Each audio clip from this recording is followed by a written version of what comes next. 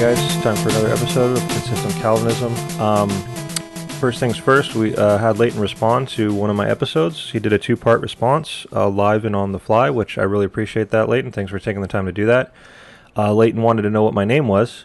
My name is Colin, if anybody cares. I've just spent most of my life on the internet, playing games or doing this and that, so I just use screen names most of the time. I'm not really seeking any attention towards me. I just like to talk about these issues. So you can call me whatever you want. You can call me Colin. You can call me Consistent Calvinist. You can call me Colin the Calvinist. Doesn't matter to me. All right. So it's up to you. I want to say that Leighton said a couple nice things about me. He said that I seem to want to be fair and all that sort of thing. I certainly do. You can listen to any of my other episodes. The worst you'll get out of me is that I can be a little stern sometimes, right? The way my tone of voice might come across seems a little stern, but I don't think I've ever called anybody any names or anything like that. And if I ever do something terrible, call me out on it in public so that I can, in public, repent of it, right? Perfectly fine with doing that. But I think that we might be able to have a lot of fun over time with these back and forths. And I say over time because this is my main point here. I don't do this full time. I've got a lot of stuff going on. I do this when I can on the side. So you'll just have to bear with me in that sense. You have plenty of other things to fill the gaps, obviously. I'm just saying that as I put these responses out, there's going to be some delays, which brings me to the format of what I'm doing. You had two important questions for me. That was, first, what is the relationship between our moral aspect of our ontology, and how could I be saying that God is changing our ontology without making us ontologically better? Point number one. That's going to be the point of this episode. I tried to keep it as short as I could. There's just, I think that these things are important enough where I don't think I repeated much, and I think I got in things that needed to be talked about. So this episode's going to be a little over an hour. Sorry about that. I'm also going to provide the timestamps so that you can look ahead and before you do it and say, oh, I want to focus here and here and here. Try not to jump around too much, I would say, or at least include the important things. But the timestamps are really helpful. I had a listener who's been with me from the start take the time and effort to go through my first episode, which was like 5 hours, and make timestamps. And I recommend you do that with your videos as well. If you haven't already, I'm sure you have listeners that would be perfectly happy to do that because it's very, very helpful. All you do is you put those timestamps, you paste them into the description in YouTube, and YouTube automatically sections out on the video, on the little timeline, all of the timestamps with the captions of what you've got there. So that would help a lot of people, including me, people who are actually reviewing you, because we might know that you said something somewhere, but we want to look for it quickly. And it would be much easier to go through and see if you had things laid out categorically by timestamp. So the other two things I want to cover in the next two episodes, I'm going to instead of making this one long 3-hour episode, I'm going to break it into 3-hour episodes, and hopefully that helps. I don't know if it will. The next topic is going to be what is the relationship of influence to our choices, and the third category is going to be, is God the author of evil? So it's up to you if you want to take these one at a time or wait till they're all out, break them up, however you want to do it. I apologize. I've made them as short as I can and yet still feel justified in my mind that I'm not leaving things out, if that makes sense. So with that said, once again, let's get started here. And again, don't take my sternness or tone of voice for any sort of ill will against you. I'm just trying to address the issues here. So the first thing that Leighton wanted me to focus on was the idea of our moral abilities and how it relates to our ontological existence. And how is it that I could be claiming in my earlier episode that he responded to, how could I claim that God can change our ontological existence so that we'd be doing something better, such as believing in God, without making our actual ontological existence better than the unbeliever? And I think this just comes down to what our reference point for better is, right? This is where we get more specific about terms and really clear up what we mean. Okay, so Leighton even quotes the definition here that I'm going to play so that we can work with that. And I just want to see if maybe Leighton can meet me halfway on this. And I just want to ask Leighton, can you at least understand where I was coming from with my overall point, right? I was addressing with very strict and repeated qualification that when God changes our heart, he's not adding something to our heart in terms of a natural faculty or capacity, such as the ability to believe, period. He's not adding something to our heart. And Leighton even quotes the definition. Let's hear the definition of ontology. Here we go. Definition of ontology from the dictionary. Relating to the branch of metaphysics dealing with the nature of being. Even if you want to go here, what is ontology in simple terms? In brief, ontology is a branch of philosophy, the science of which the kinds and structures of objects. Okay. In simple terms, ontology... So kinds and structures of objects, right? Kinds and structures of objects or beings. So you see, I was focused on what makes a human being, right? What is our quote-unquote structure? What does it consist of? What is it that makes us what we are, right? So we can talk about our obvious physical structure like head, arms, legs, eyes, etc. But as far as our topic is concerned, we're referencing our quote-unquote spiritual structure, right? And what is that made up of, right? You can start talking about the mind, the intellect, emotion, love, hatred, trust, forgiveness, and the topic at hand, faith, right? My point was very simple. Ontologically speaking, we all start off, even as fallen sinners, with all of those faculties. We all have all of them. So when God regenerates a person, my point was that he's not adding a new faculty to their heart that wasn't already there, right? What he's doing is changing their heart so that they will want to properly use the faculties that have always been there, which they have been wrongly using their entire lives. Now, I know Leighton understands what I just put forth. He said so in his response and was actually quite annoyed, as you'll see in a bit here, quite annoyed by my pointing these things out as if he wasn't aware of them, right? And we'll get to that. My point wasn't necessarily that Leighton wasn't aware of them. I was just responding to his article, but I just want Leighton and the rest of you guys to see that I had a very specific point that I was making about my use of in the terms of ontology, or at least my understanding of the word, and that even the very definition of the word includes the idea of the structure of beings. And my point was that we're not being made ontologically better in terms of our structure, right? Now, if Leighton can meet me halfway on that and simply recognize, okay, yeah, I see your point there, then I'll gladly meet him halfway from his angle, which was to push back on the fact that even our moral aspect of who we are is included in that which makes up our quote-unquote existence or being. So listen to this clip. This is just a continuation of his reading the definition here. In simple terms, ontology seeks the classification and explanation of entities. Ontology concerns the claims about the nature of being and existence. Okay? So does the moral capacity of a human being from birth have to do with their ontological nature, their being? Yes. Now, to keep this general, I'm fine and I'm willing to take that and try to understand it. Okay? And I think that doing so is really going to help us find out if we are even agreeing on the idea of moral ability or inability in the first place, okay? Because it's my opinion and my contention that just because you might use the phrase, quote-unquote moral ability, doesn't mean that you are necessarily using that or understanding that in the same way that Calvinists like myself are, okay? And the only way we can clear this up is by getting to the bottom of this idea of moral inability and seeing where we can agree. So I'd like to take a moment to put, if we can just try to put Calvinism and determinism off to one side and take free will and put it off to the other side, and let's just see if we can agree on a few things. Okay, remember, Leighton agrees that there is, I should say, in my opinion, I see him as agreeing. I've gotten the hint that Leighton agrees that there is such a thing as a distinction between natural and moral ability. I don't think Leighton is merely claiming to recognize the Calvinist distinction and saying, well, that's just something Calvinists make up. I think he actually grants that there is an actual distinction when he says something like this. Hear me now, because I think you'll probably listen to this. We understand the difference between the natural capacities and the moral capacities. And that we just might have a difference in the way we understand the reality of it, right? I specifically remember, I don't want to go get the clip, but in episode 3 when I reviewed one of his short videos, he said that we as provisionists believe that we are all created with both the natural and moral ability, right? So obviously there's got to be some sort of distinction there that even Leighton recognizes. So if we all agree that there's a reality behind it, let's just try to put our differences aside for a moment and try to find some common ground, right? What does it mean to have a moral inability? What does that actually look like? Now, I know I already mentioned it in the last episode that Leighton reviewed, but I want to revisit Genesis 37:4 because I think it's absolutely critical to properly understanding this issue. The verse speaks of Joseph's brothers, once again, and it says with crystal clarity that they hated him and they could not, inability, they could not speak peaceably to him, okay? Plain words. So I have a very simple question, okay? Could they speak peaceably to him, right?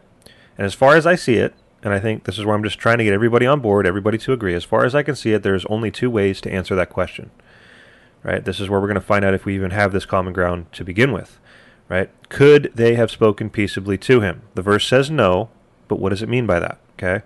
If we're asking this with reference to the natural faculty or capacity to speak in general, the obvious answer is, well, they could have, right? They could have spoken peaceably to him. We'd all agree that Joseph's brothers had the basic ability to speak, right? And they also had the ability to speak peaceably, right? They have the ability to do that in the general sense, right? They spoke the same language. It's not like their mouths were sewn shut. There's nothing holding them back, quote unquote, from speaking peaceably to him, right? But what's the qualifier? The qualifier is if they wanted to, right? Which brings us to the wanting, to the moral aspect. So let's ask the question again. Could Joseph's brothers speak peaceably to him? The verse literally says no, they could not. So unless there's a third category that I'm not aware of, right, which we're supposed to be considering, maybe Leighton can point out a third category. If there's not a third category, I think it's safe to say that this verse is speaking of their moral inability to speak peaceably to him, right? Right. After all, it's not just a simple act of speaking, but it's specifically the way in which, right, we speak, which is obviously of a moral idea, and the fact that hatred is mentioned here is pointing to the moral aspect. I think we can all agree that this verse is putting forth the concept of moral inability in the clearest possible terms. So, does moral inability exist? Is there such a thing, and what does it look like? I think right here is the answer. So my first question for Leighton is, do you agree with this, right? Are we in agreement so far, right? This is obviously something that is going to be true regardless of whether free will is true or whether determinism is true. This is just appears to be a fact of reality that the Bible puts forth, right? And I think that we speak this way all the time, right? You've got the biblical references, first of all. Joseph's brothers could not speak peaceably. The mindset on the flesh cannot submit to the law of God. No one can come to me unless they're drawn. You know, we'll argue those texts later, but the point is that those are not talking about natural abilities. They're talking about moral abilities, right? And we talk this way all the time. We might say, I can't forgive somebody. And everybody knows what we mean by that. Because we hate them for a particular reason, we can't forgive them for the moral reason, not because we can't forgive, period, right? Or maybe I can't eat something. Well, it doesn't mean I can't put it in my mouth and chew. It just means I might find it so disgusting that I can't eat it. Or those of you who are parents, I think you can directly relate to the fact that you can't harm your child, right? Your great love for your child results in you being able to claim a moral inability, at least at the time of your loving them, that you cannot harm your child. So this is just, I'm trying to get us all on common ground and realize that this is a fact of reality. But now what I really want to drive home is to get people to recognize what moral ability actually is, right? Because it's my contention that when Leighton uses the phrase moral ability, he's thinking of it more like another faculty, right? It's just this bare basic faculty that we can basically use one way or another. That's what he means when he says, we all believe we're created with both the natural and moral capacity. Well, if you don't distinguish those two things and explain them, then they both just sound like basic faculties that, again, he believes in free will, that you will take and use one way or another, rather than understanding, in my opinion, that moral ability is tied directly to the current moral disposition which is in play, right? That word current, we're going to get to in a minute here. It's very important to recognize that nobody's saying moral dispositions and moral abilities don't change, right? What we're saying is that when a moral inability is in place, when it is occurring, it is directly tied to the current moral disposition which is in play, okay? So you'll notice that if we are agreeing on all this, that it is a moral inability being spoken of here in Genesis 37:4, right? This is the direct result of their hatred, right? Their hatred is what makes this moral inability a moral inability in the first place, right? So Leighton's going to be quick to point out, oh, well, their brothers might have been hating them right then and there, but that doesn't mean they can't love him later on. And I actually fully agree, right? That's another discussion. How and why dispositions change is another discussion. I've never said that these dispositions can't change. I've never said that Joseph's brothers hated him and could not speak peaceably to him, therefore they must have hated him his whole life. That's not the point. Okay? Dispositions can change, and therefore moral abilities will change. The moral inabilities resulting from those dispositions will change along with them, right? Now, I, as a determinist, would say that they change for specific reasons, whereas Leighton would say we use our free will to change them. We'll address that later on. I'm just trying to keep this simple and on common ground, right? That's actually a separate discussion. I want to ask the simple question, while Joseph's brothers hated him, could they have spoken peaceably to him? The obvious answer is no. That's the entire point of the verse. The brothers need to stop hating him in order for them to be able, morally speaking, to be able to speak peaceably to him, right? In the same way that someone needs to stop hating another person in order to forgive them, as long as they hate them, they might be able to say, I can't forgive them, right? To put forth the moral inability that is the result of that hatred. In the same way parents who love their children would say, I can't murder my children or I can't harm my children. It's the disposition that results in the moral ability or inability. So regardless of how or why dispositions might change in the future, and we're going to talk about that later on, I just want to get us all to agree that while a disposition of hatred is in place, the moral inability to speak peaceably is present. That's very important to the point that I'm trying to get at here, okay? So, Leighton, are we agreeing so far that while Joseph's brothers, while that disposition of hatred is in place, they can't speak peaceably, and that is a moral inability, okay? Can you agree with that, even given your free will worldview? That moral inability exists, and it exists as a result of dispositions. And as long as those dispositions are in place, that moral ability can be spoken of as existing, right? So let's try to understand this now in your free will view, right? Put Calvinism aside. Let's grant free will. So when someone uses their free will to hate God, right, while they're hating God, can it be said that because they hate God, they're unable to come to him, unable to believe in him, unable to trust in him, while they hate God? Can that be spoken of as a moral inability while they're hating him? Right? And there's only two answers. Either yes, Leighton has been following along and agreeing with everything we've laid out so far, and so we're all on the same page. Or maybe Leighton would say no, that's not a moral inability, in which case I circle back to being the beginning and being unable to understand how you could make sense out of Genesis 37:4 and what it means when it says they hated him and could not speak peaceably. So I'm just going to assume that, for the sake of argument, Leighton does agree that even in a free will view, as long as someone is using their free will to hate God, they can be said to be morally unable to come to him and trust in him. Okay, right? That's what I'm going to assume for the sake of this argument. Because it's Leighton's answer to that question which brings me to the main point of all of this, right? Why did I take the time to lay this all out? Because of Leighton's insistence that even the idea of morality is included in our ontological existence, as he said here. Okay, so does the moral capacity of a human being from birth have to do with their ontological nature, their being? Yes. Okay, I'm willing to go right along with that. And after what I've laid out, listen to what Leighton says here. This is very important. Listen closely. Which is better? A person who is morally unable to believe the gospel, or a person who is morally able to believe the gospel? Which is better? Ontologically better. Not just doing better, but according to Leighton, his whole argument against me here is Calvinism has God making people ontologically better.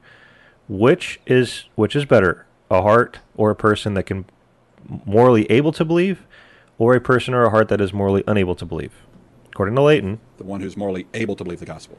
Okay, the person who is, or heart that is morally able to believe the gospel is ontologically better than a heart which is morally unable. Okay? So Leighton wants to tie the idea of morality into ontological betterness or worseness, right?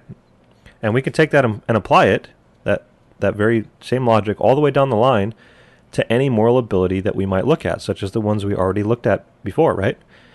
If what Leighton said is true, then a heart which loves God and is morally able to come to him is ontologically better than a heart which hates God and is morally unable to come to him.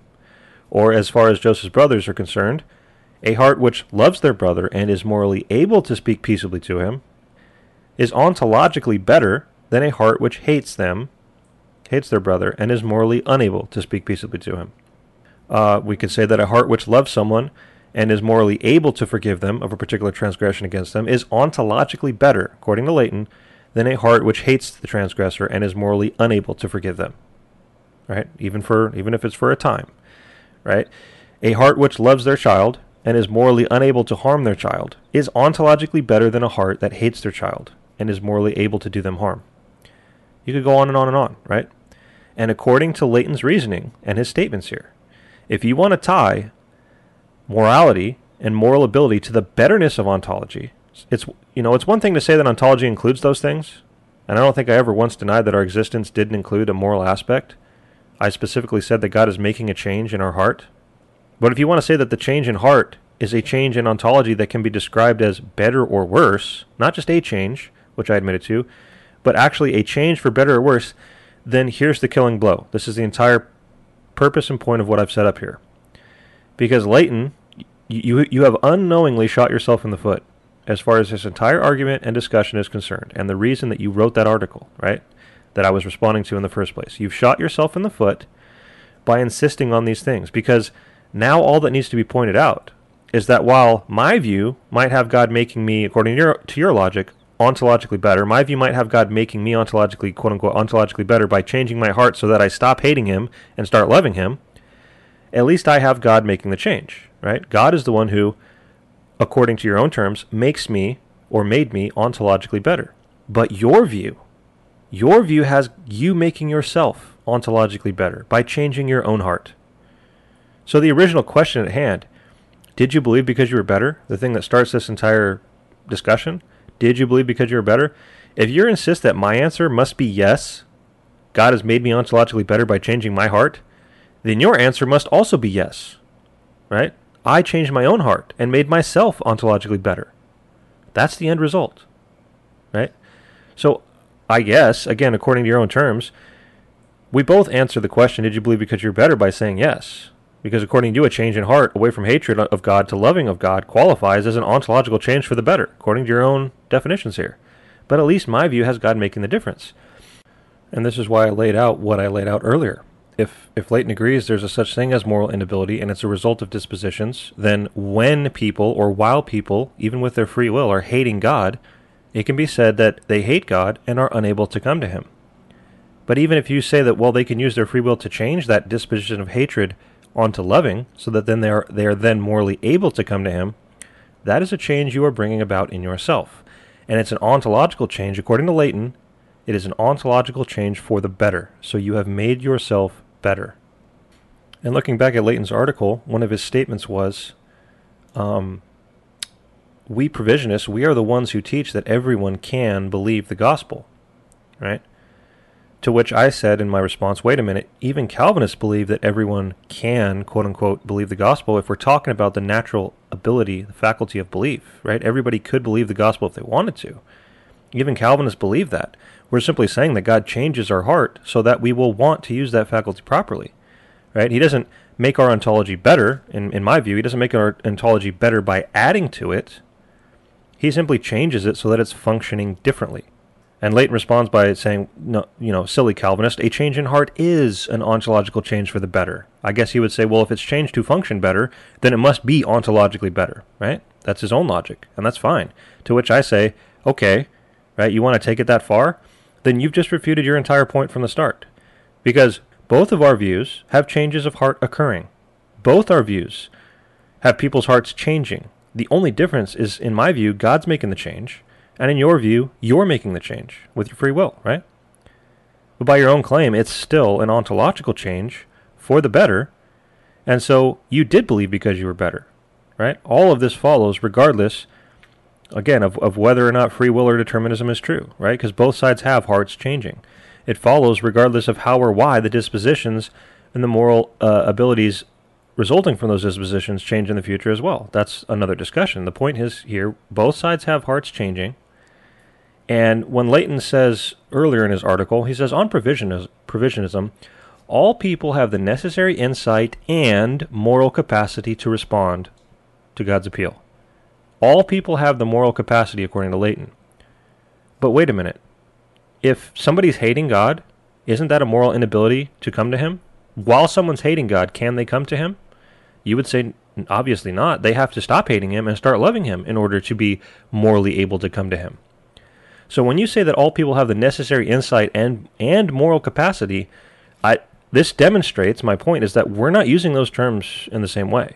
In my view, moral capacity is the result of dispositions. You seem to be speaking of moral capacity as just another faculty in general, right? So you really need to clear up what you mean by answering my simple questions. Number one, is there such a thing as moral inability in the first place? If so, what is it the result of? Do you admit it's the result of the dispositions of the heart towards a person? And if so, when someone's hating God, while they're hating God, while that disposition of hatred is in place, are they morally able to come to him and to believe in him and to trust in him? And if you say yes, that's just completely logical, right? You have to say, not while they're hating him, they have to start loving him before they're morally able to do those things. And if you go down that road, then you've lost this particular argument, right? Because it all comes back to my point here. If you want to insist that a change of heart makes a heart ontologically better, then okay, Calvinism has God making people ontologically better, but at least we can credit God with it, whereas your free will view has you making yourself ontologically better. So once again, both our views have people's hearts changing, right? The only difference is who's doing the changing. That's the only difference in our views. And once again, that answer is completely irrelevant. It's important, and it's a separate discussion, but it's irrelevant to the point that I'm making, and that is, according to Leighton's own definitions, a change in heart, right, is an ontological change for the better, or for the worse in some cases. So you did believe because you were better, and all of this follows regardless of whether or not free will is true or determinism is true, and it all follows regardless of how or why the dispositions might change and the moral abilities might change in the future. The point is that they are changing, whether it's determinism that's changing it, or God changing it, or free will changing it. According to Leighton, those changes are making the heart, the person, ontologically better. So you guys can see why getting to the bottom of these things and really pinpointing what we mean makes all the difference. Okay, it's extremely important, and it's a little funny because Leighton threw out a short criticism of Calvinism in his response by basically saying, "Well, they always like to pinpoint." Let me play it here. It doesn't change the argument. This is oftentimes what you'll get in these kinds of debates, is that they'll find one little thing that they can just nitpick on. Oh, you're using the wrong vocabulary word here. Or you should explain it this way in a philosophical this way, or not use the word ontology is used more in this sense, not in this sense. And yet that's precisely what you did earlier, right? And there's nothing wrong with that. That's how you get to the bottom of these things, right? These sorts of things are absolutely necessary in these discussions, right? And this criticism came way after he himself sought to pinpoint terms by quoting the definition of ontology in attempts to show me that I'm wrong, right? He was trying to show that I wasn't properly using the term, and that he was properly using the term. So he recognizes these types of qualifications are necessary in these discussions, and I'm not quite sure why he throws out that criticism later when I'm talking about faculties and the difference between moral and natural ability. Again, Leighton thinks I've used that term thousands of times. I've made that quote-unquote qualification thousands of times, natural ability, moral ability. Just because you're using those phrases, this is why I just went through all of what I went through. Just because you're using those phrases doesn't mean you're using them in the same way, doesn't mean the people listening to you are understanding the same thing, and me nitpicking that is the only way I can make an argument against you, right? Pinpointing terms is the only way that these discussions can gain any traction. Now, I'd like to make a few just really quick points here before we move on to the topic of influences and choices. I'd first like to address how Leighton seems very irritated that I responded to his article by pointing out the difference between natural ability and moral ability. Here's a clip of him saying that he's basically made that distinction plain and clear to everybody since the beginning. I guess since he was a Calvinist. I don't know. How many times have I given the qualification that Calvinists aren't saying that people want to be saved, want to come to Jesus, but just can't? How many times have I said their wanter is broken? They can't want to. They're morally incapable. How many times do I make that qualification? I know this guy listens to me regularly. He's had to hear me make that qualification dozens upon dozens of times because it is a pet peeve of mine for whenever a Calvinist goes, well, he can't do it because he doesn't want to. As if I haven't already conceded that point with regard to what Calvinism teaches. I used to make that point all the time. And here's a clip where he says, I've said it thousands and thousands of times on this show and other episodes. And you'll start off by hearing me. This is him responding to me. Okay. We aren't saying that before we were believers, our faith box was broken and then God magically fixes it, so now we can do something that the unbelievers can't do. What we're saying is that we can do something the unbelievers could do if they wanted to. But the as if I have not made that qualification thousands of times on this episode, on these shows. Okay, so the first thing I'd like to point out, again, you may very well have made a distinction thousands of other times in the past. But how unfortunate is it that your very article that I was responding to was not one of those thousands of times, right? I mean, don't you think that your article on this very topic might not be a good place to make mention of these distinctions and these things that you claim to properly represent us on all the time? Why did I have to come along and do it? Why did I have to come along and make an episode responding to clear these things up? I was responding to your article when I said what I said. And it doesn't do the readers of your article much good either, right? You, as the author of that article, might know and understand these things, but you didn't include those things in your article, and therefore those reading your article might come away with the very false understandings that I was seeking and attempting to point out in my response. That was the point of my response, right? If you had said those things in your article, there would have been no reason for my my episode in the first place. And that's proven by the fact that instead of saying, well, you silly Calvinist, I made that clear right there in the article you're responding to, and then pointing to the place in the article, that would have been all you would have needed to say in your response. Instead, you had to say things like, oh, I've made those distinctions thousands of other times in a galaxy far, far away, as if, even if that were true, it somehow disqualifies me from making the arguments that I made in my video, or somehow disqualifies me from responding to your article. Okay? Now, I know, I've listened to Leighton for a while, I know that he has used the phrases natural and moral ability many times before. And in fact, I think he did use the phrase, he used the phrase in his article. But the entire point here is that just because you use the phrase doesn't mean, number one, that you mean the same things I mean by it and are using it in the same ways that I am, as is clearly demonstrated by our interaction here as a whole. Or that, number two, that when you use the phrase that your readers or listeners automatically understand what is entailed by it as well, right? Just because you use that phrase doesn't mean your readers automatically understand what I laid out in my response to your article, right? I also want to point out that if you do have a full and accurate understanding of what Calvinists mean when we distinguish between natural and moral ability, why is it then that you have continually, right, and given horrible analogies on your episodes and allowed your guests to make horrible misrepresentations of Calvinism on this issue, and they go completely uncorrected by you?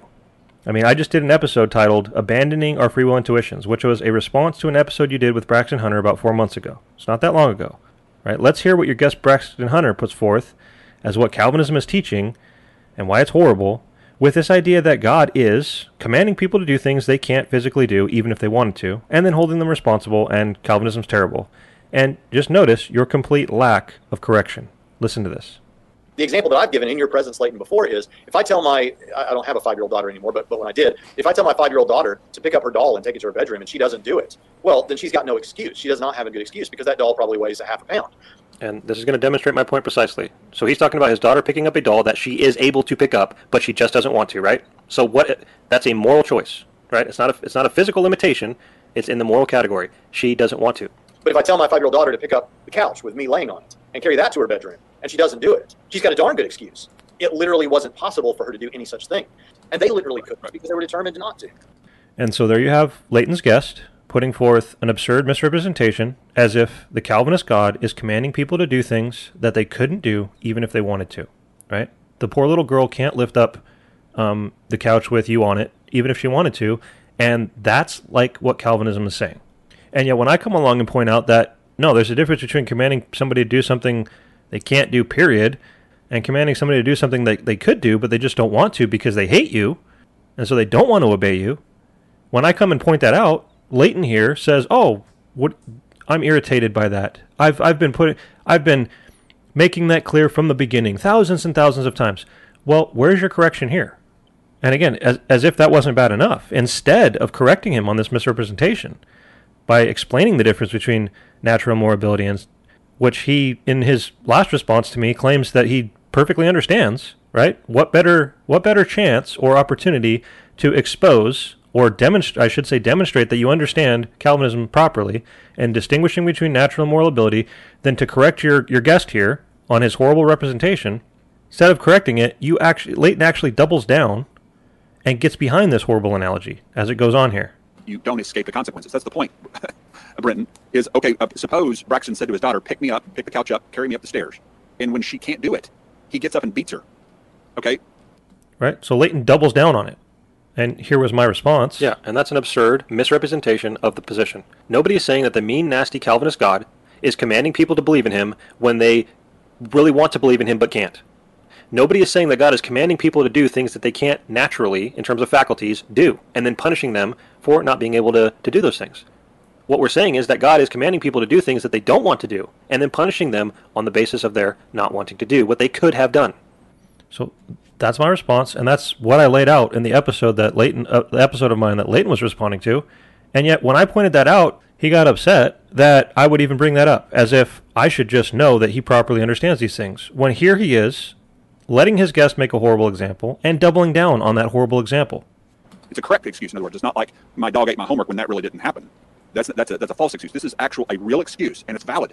I can't, Daddy, I can't pick you up. That's beyond my capacity. Natural capacity. Even if she wanted to, she couldn't pick you up.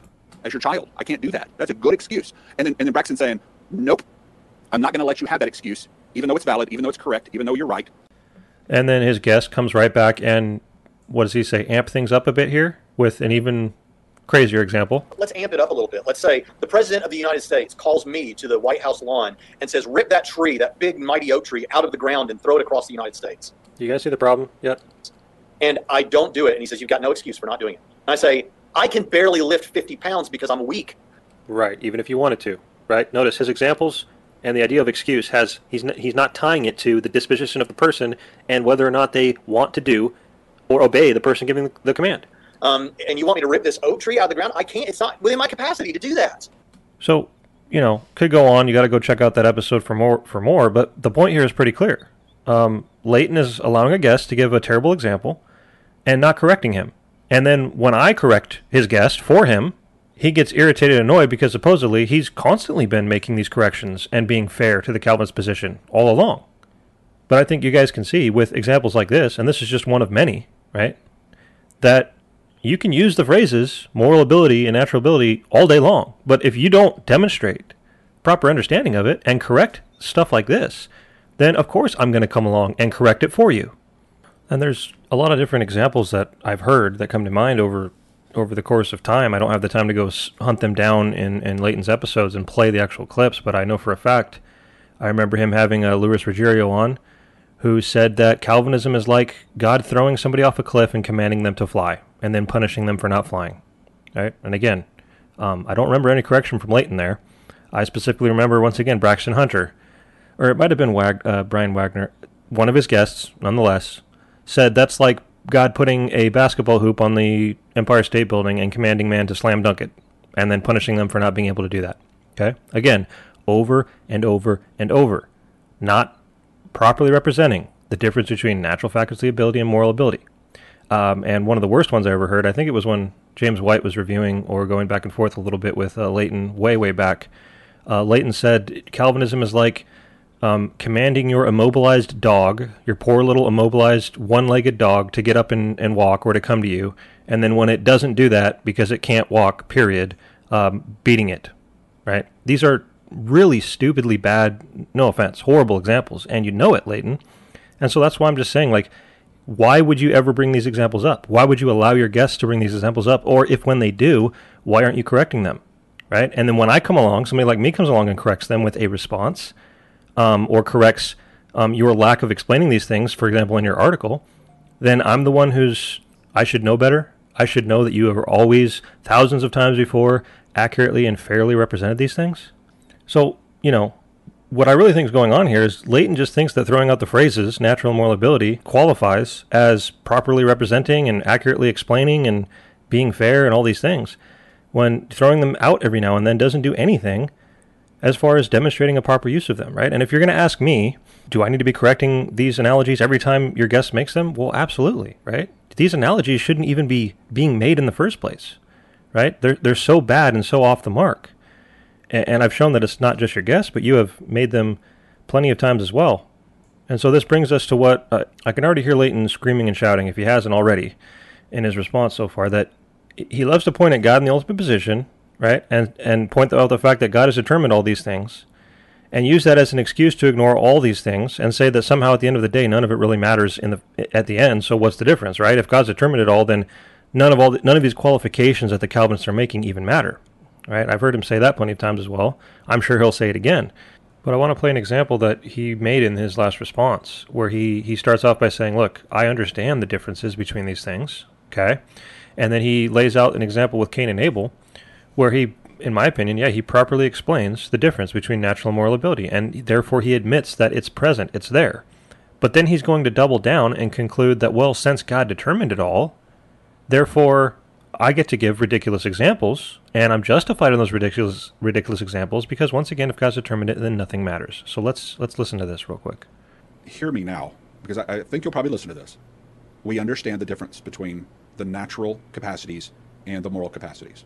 In fact, one of the illustrations I've used before that may be helpful to you, the Cain and Abel bringing the right sacrifice, okay, in faith, okay.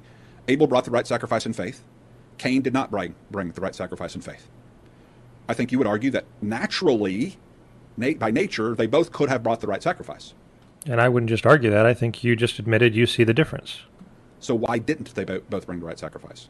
Well, according to Calvinism, because of a ontological moral problem with Cain, God obviously did something, whether regenerative work or something.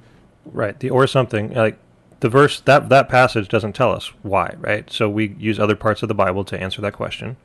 To cause, effectually, somehow, Abel to bring the right sacrifice in faith, but he didn't do so for Cain, even though he seems to express his desire for Cain to do the right thing and even warns him about sin crouching at his door. But underneath all of this storyline, this narrative, we read Calvinism's determinism in it. God determined for Abel to bring the right sacrifice because he gave him the miracle of faith, and he withheld it from Cain, who didn't have the natural capacity to believe and bring the right sacrifice. Okay? So Cain cannot bring the right sacrifice apart from God's giving him the miracle of faith to do so, right? He cannot. It's an impossibility. Ultimately, right? Ultimately. You already admitted that they both hypothetically had the natural means of doing so, but yeah, ultimately, none of us can ultimately do otherwise. I've made that argument plenty of times in either view. Now let's suppose that... Now, but listen here. So he lays it out fairly decently. Yeah, he recognizes difference between natural ability and moral ability, and right? But he's going to say that since God's ultimately in control of it all, listen to this. That God sent an angel to tie Cain to a tree when it was time for him to bring the right sacrifice. Now, not only is he morally incapable, he's also naturally incapable. Is he more or less incapable than he was in the first place? He's Depends on which category you're talking about, right? The same incapacity still exists, whether he's chained to the tree or whether he's not chained to the tree. No, if he's chained to the tree, now he doesn't have the natural capacity either. So your example is just blowing up, like, spontaneously. And you think you're justified in the horrible example because, well, God determined it all. If he doesn't have the miracle of faith given to him, he cannot bring the right sacrifice. Either within his control, being chained to the tree by an angel, or being able to have the moral capacity to believe and bring the right sacrifice. Are any one of those within Cain's control on Calvinism? No. Both of them are completely outside of the control. So why not just say that God could have chained him to the pole, and it would be perfectly just of God to do that, and to hold Cain accountable for him not bringing the right sacrifice because he was chained to the pole by God? Why not just say that? All right, so you see, he starts off with an accurate representation, demonstrating that he does understand the differences between natural and moral ability. But then instead of addressing those things, he just concludes by saying, well, if God has ultimately determined it all, right, then you might as well just say he chained him to a tree, right? I don't understand how that follows at all, right? Just because my view has God determining all things does not mean that you get to ignore the way in which he has determined them. They are not the same things, right? Chaining someone to a tree, God determining that someone be chained to a tree so that they can't do it whether or not they want to is not the same thing as God determining that they will either want to or not want to. Those aren't the same thing.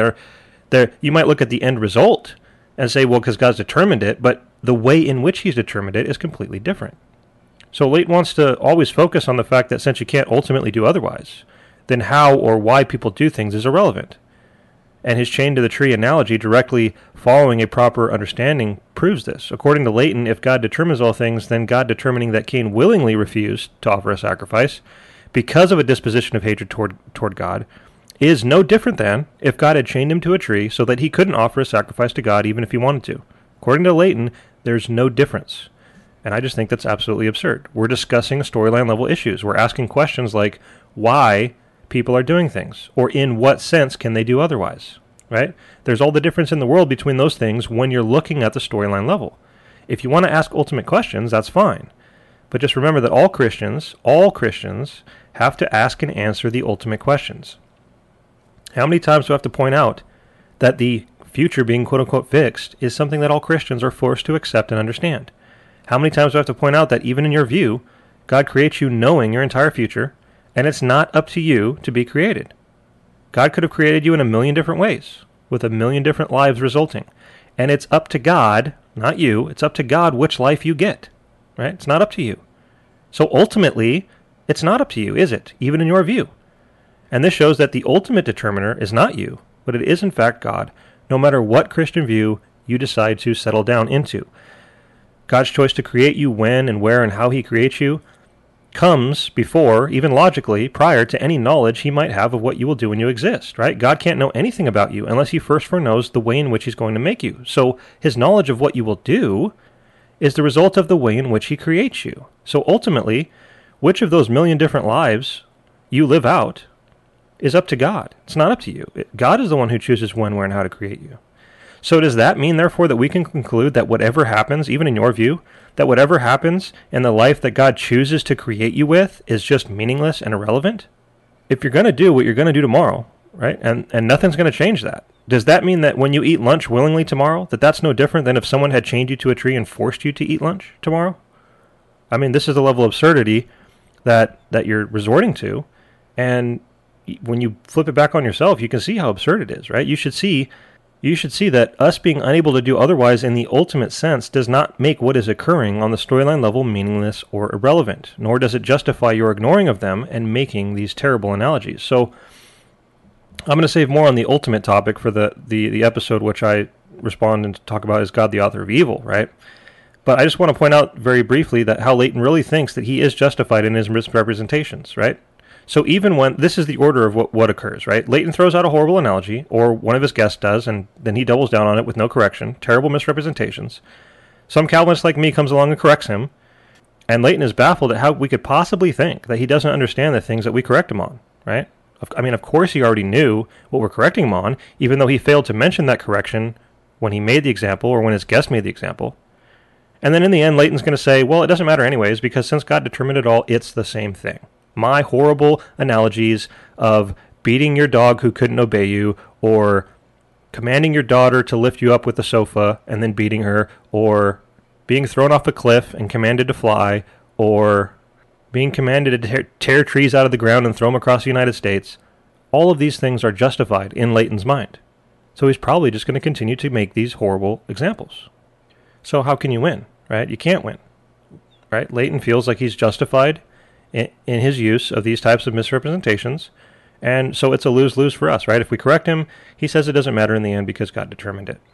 So what I can't help but get out of all of this is that here I am, I'm the Calvinist, I'm taking the time and the effort to go through and systematically try to understand reality and the different categories that we experience and that we know exist: natural faculties, moral abilities, dispositions, hatred, love, can we forgive, can't we forgive, can we come to God, can't we come to God, using Scripture, which gives word-for-word examples of these things, and trying to understand it all.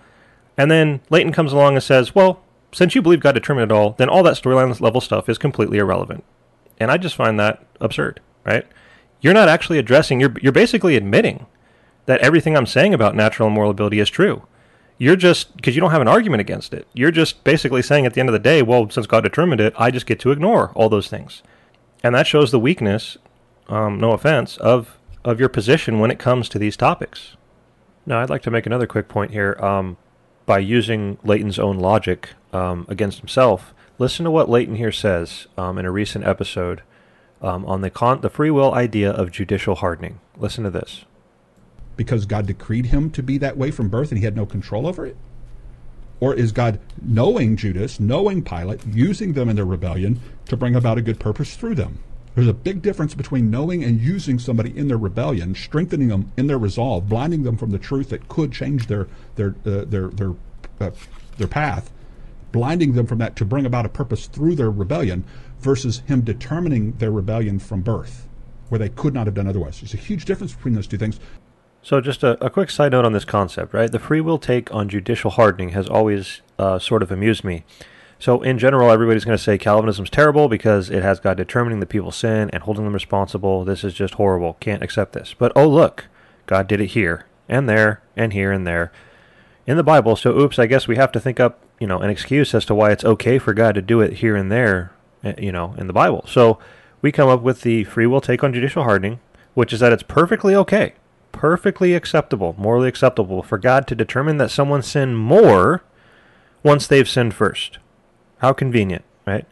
So I guess Calvinism can actually be true, but only after we sin first, which I guess means since we've all sinned and fallen short of the glory of God, I guess Calvinism can be true most of the time, in fact, like 99.999% of the time, right? I mean, if we're all sinners, when is God not allowed to harden us or control or determine our sin, right? So many questions for this whole inconsistent judicial hardening concept.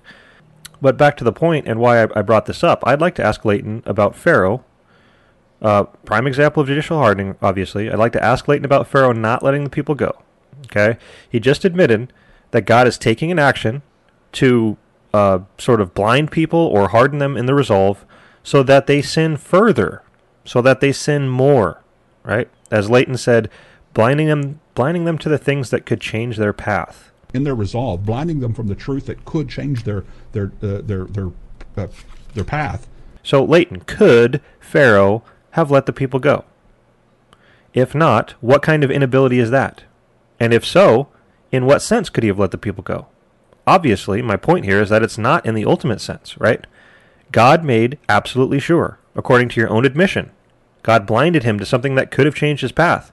God made sure, ultimately, and absolutely, and unchangeably sure, that Pharaoh would not let the people go, just as God said he would do, over and over again. So my point here is that if we take your logic from earlier about Cain and Abel, that if Cain ultimately couldn't do otherwise, then Cain having a moral inability is no different than Cain being chained to a tree and having a natural inability. If we apply your own logic here, I guess Pharaoh being judicially hardened by God so that he will not let the people go is no different than if God had sent an angel to chain him to a tree so that he couldn't let the people go, even if he wanted to, right? Or if the angel sewed his mouth shut so that he couldn't give the command to let the people go, even if he wanted to. Exact same logic you used earlier, in light of not being able to ultimately do otherwise, flipped back on you. And just one final little jab here. If God is blinding people to something that could change their path, how does this not give the sinner an excuse? How can Pharaoh not say, God, if you had not hardened me and blinded me, I would have repented, and I would have let the people go, so my sin is your fault. And don't distract away from the current point, the current sin of Pharaoh, by pointing back and saying, oh, well, if Pharaoh had just never sinned to begin with, then God wouldn't be doing X, Y, and Z. I mean, yeah, okay, so if Pharaoh had done a better job with his free will than every single other human being who has ever existed, including Adam and Eve, then God couldn't be doing those things. Okay, that's great. But that's not the reality we have, right? So deal with the reality. God determined that Pharaoh's sin, right, by not letting the people go, and he punishes him for that sin. We're not talking about past sin. We're talking about that sin.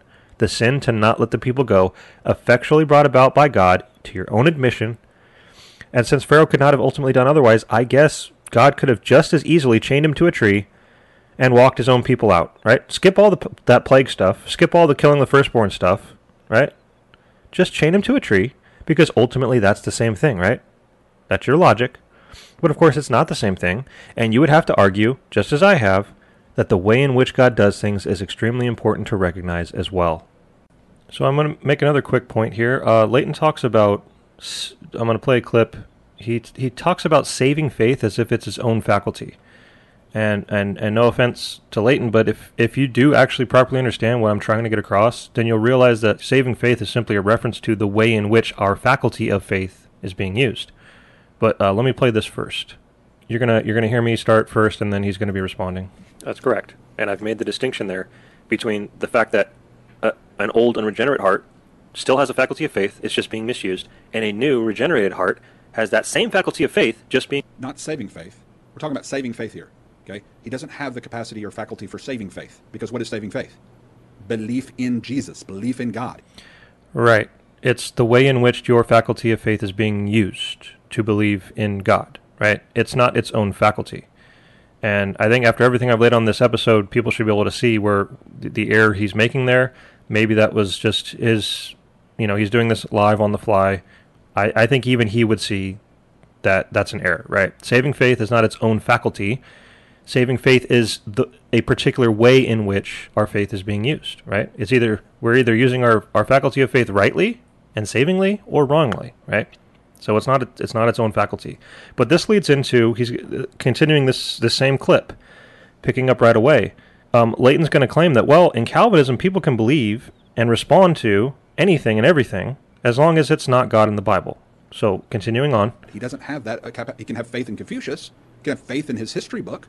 He can have faith in anything but God on Calvinism. So he has the faculty to put his trust in anything except what it should be put in.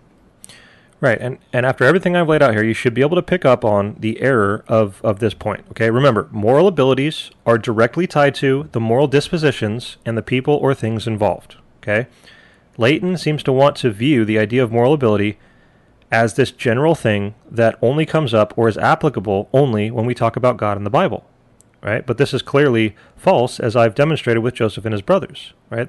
So let's use some of the examples Leighton just mentioned here and run with them and understand them. So if someone is believing in a law, for example, then after all I've said, we can easily say that while they're believing in the false god of law, they cannot be believing in the God of Mormonism or Buddha or even the true God Yahweh, right? Again, we're talking about moral ability here. Now, you might stop me and say, well, they can believe in all those other things because they have the faculty of faith, right? That's been the agreement from stage one. They could believe in those other things if they wanted to, and they could believe in God if they wanted to. But as long as they desire and want to believe in a law, right, as long as that disposition is in place, they can't believe in those other things, right? It's not just God. It's anything other than a law, right? And obviously when I say anything, I'm speaking categorically in terms of God, right? I'm not saying that someone who believes in a law can't also believe in, I don't know, the Big Bang Theory or ghosts. We're talking about categorically here, right? While someone is believing in a law, they're morally unable to believe in God, for example, right? And that disposition needs to change towards a law, away from a law, and in favor of God in order for someone to be morally able to then believe in God. And those of us who believe in God, right now, are morally unable to believe in a law, right? So the dispositions, as they switch, the moral abilities switch with them, and it just depends on what you're referencing and looking at. So this is what I mean when I respond to Leighton's claim that, well, you have the moral ability to believe in anything except God. Well, not necessarily. It depends on what you're looking at. So once you localize and specify where the moral inability is located, so to speak, and why it's there, you can see that this idea of natural and moral ability is applicable to everything in life. It's not just God in the Bible. So when Leighton says people can believe in everything except God in the Bible, it's not true. People can believe in everything, including God in the Bible, if they want to. And so to answer the specific question about God, or the Bible, or Allah, or Buddha, or whatever else, we have to ask, what is that person's disposition toward that particular thing? Then and only then can we answer the question of whether or not they can, in terms of moral ability, believe that particular thing, right? So a person, once again, who currently believes in Allah is not only morally unable to believe in God in the Bible, but is also morally unable to believe in Buddha or the God of Mormonism, etc. It just depends on where your reference point is and what angle you're looking at it from.